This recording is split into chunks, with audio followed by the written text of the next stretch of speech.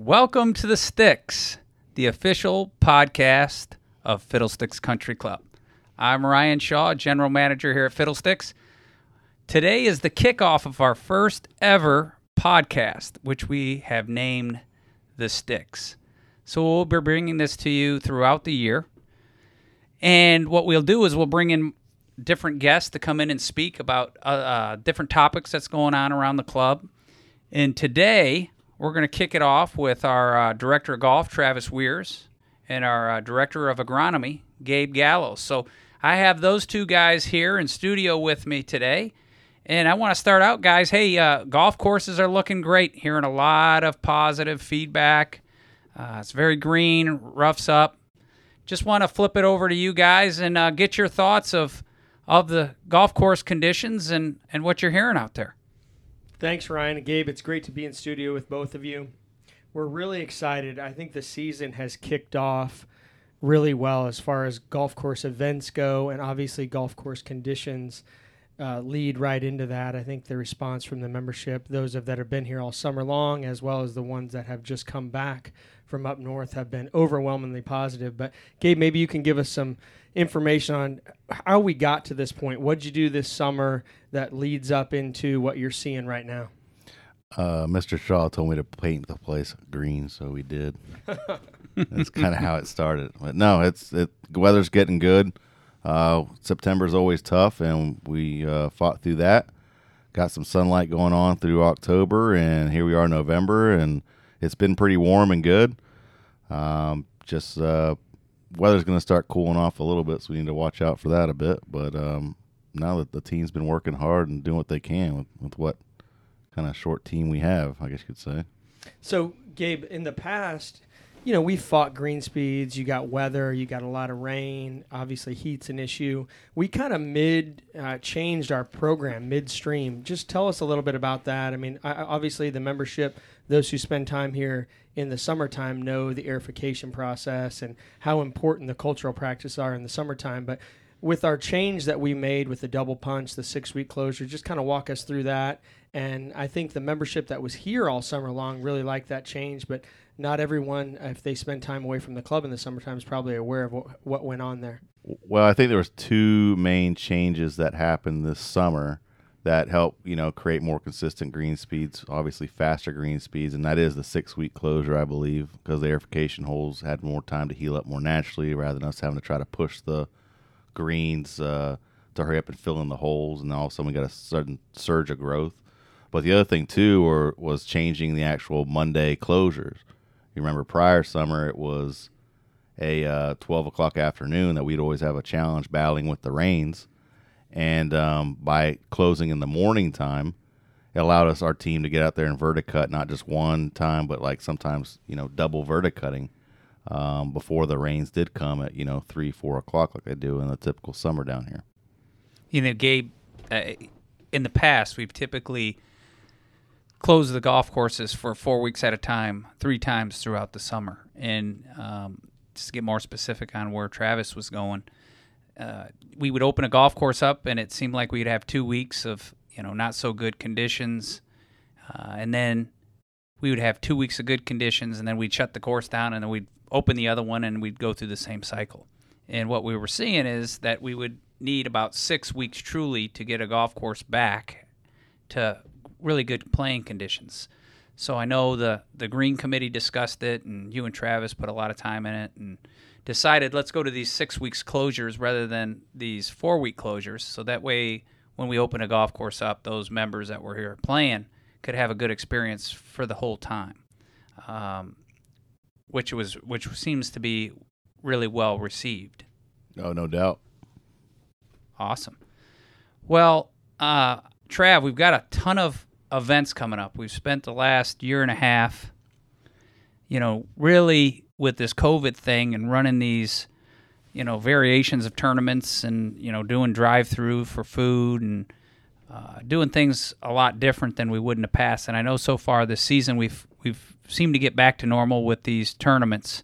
Just want to get your thoughts on, what we've got coming up and what you've seen so far with participation and so on and so forth. I know you just added an awesome Kaylee event for the ladies, which is, kind of a fall thing similar to the fall frolic that we do for the gentlemen. So congrats to you and your team on putting that together. But you want to talk about the events coming up? Yeah, we're really excited, as I mentioned when we opened up, about the event schedule that we have. I think in particular when you come out of the last 18 months, and we learned a lot, Ryan, when we did the things that worked out well for us, the things that we had to modify because of COVID. And in fact, there were small blessings that came out of COVID in that maybe we structured events a little bit different. We did tee times instead of shotguns, even small little details like that. But the events that we've ran so far, the Fall Frolic, we had our largest Fall Frolic we've had here in 12 years here at the club. And then the unveiling of the first annual Kaylee. And the Kaylee, the thought process behind that, we always loved that the gentlemen had a destination event here at Fiddlesticks. They knew when they were coming back in the fall or the fall kickoff that they had the Fall Frolic to look forward to. So we wanted something like that for the ladies. We wanted them to be calling their friends and neighbors saying, hey, are you going to be back at Fiddlesticks for the Kaylee in late October? And then to tie into that, the best format to me in club level golf is the 5 9-hole matches, the round robin. It's the format that you see in men's member guests oftentimes. You get to play 5 9-hole matches. So we kind of paired those two ideas, the ideas of a destination fall event for the ladies with that of the format of the men's member guests. And boy, did it ever, it was very well received. I think the team did a great job with administrating details and carrying out the event all the way from golf, food and beverage, and all the social activities. So kudos to all of them. But that kind of just kicked our season off a little bit, Ryan. I mean, we have a Fiddlesticks Scramble with 20 or so, 25 teams on the wait list. We're excited to carry out all these events and then lead us into 2022 and into the fall with hosting another national championship here at Fiddlesticks. So I think the next 12 months here is going to be a really exciting tournament season. It's going to present a unique opportunity not only for our team in golf, Gabe and golf course maintenance getting the golf course ready to host a national championship, and then Sarah and her team in administration along with you, Ryan, to carry out an event like that from a social standpoint. Awesome. Yeah, I know the three of us had the opportunity to go up to Berkeley Hall just last month and witness the event that they put on this year, and met with USGA and met with the officials and kind of got a good idea what to expect for next year. So for the members out there, we're going to be kicking that off here pretty soon. There's a lot of planning to do. We're going to be needing a lot of help with volunteers from the members. We're going to be putting together a fundraiser committee. We're going to need to raise some funds. Any members out there that want to house some of these players would be awesome. It was a great event, really neat. We're just really looking forward to it. So with that being said, Gabe, with this big event coming in, you got a chance to spend a lot of time with the USGA. They seem to be coming out here on a regular basis, and when they come out, they spend a lot of time with you looking at the golf course and their expectations of what they're looking for. Anything, Gabe, that you have to do outside the norm with this event coming up? I know it's in September, which is probably the most difficult month of the year to produce the conditions that you want, but anything that you have to do outside the box? There's a few little tweaks here and there that we have to work on that we're working with the USGA. It's nice the reports that they give to kind of help us out and give us a guideline. The big thing you will notice that will be different than our normal operation would be the walk pass, I would say, from tee to fairway. That's something that's not traditionally done here. We don't have many walkers on the course, isn't that correct? So the women will be walking on this event, obviously, and they need to have that path from tee to fairway, like you see in major events and tournaments and things like that. Awesome. Trav, really recap. I thought the whole story was really neat with the tournament. Real quick update for the membership, how it works with the stroke play and the match play. And, I thought it was really neat what happened this year at Berkeley with, the seeding with 1 and 64. Yeah, it was awesome. It was really eye-opening, Ryan. Obviously, we've all been a part because of working in this industry of big golf tournaments, but it was a little bit of an eye-opening experience for me. I think I found myself getting goosebumps a lot of times, whether it be at some of these social functions or just watching the golf. It's different when you're hosting a national championship at any level. So it was very, very exciting. The structure of the event, they have a couple of rounds of they have a couple practice rounds, and then they do 2 stroke play rounds, 36 holes of stroke play seeding, and then they take the low 64 and throw them in a match play bracket. And what Ryan was alluding to earlier is they had a playoff to get that 64th seed. And then naturally, just like the NCAA basketball tournament, the 64 seed plays the 1 seed.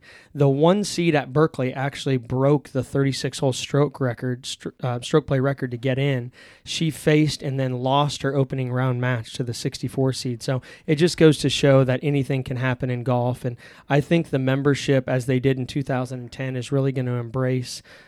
There's very few places that have hosted multiple national championships, so we're really, really excited for it, and I know the ladies are excited to come to Southwest Florida in this fall of 22. And if I'm not mistaken, the first seed through those 36 holes was -9, and the 64th seed, one in a playoff, was +15. That's correct. So I guess they say anything can happen in match play, huh? That's exactly right. It was fun. Awesome. Well, that's going to wrap up our first edition of the Sticks. We look forward to doing this again.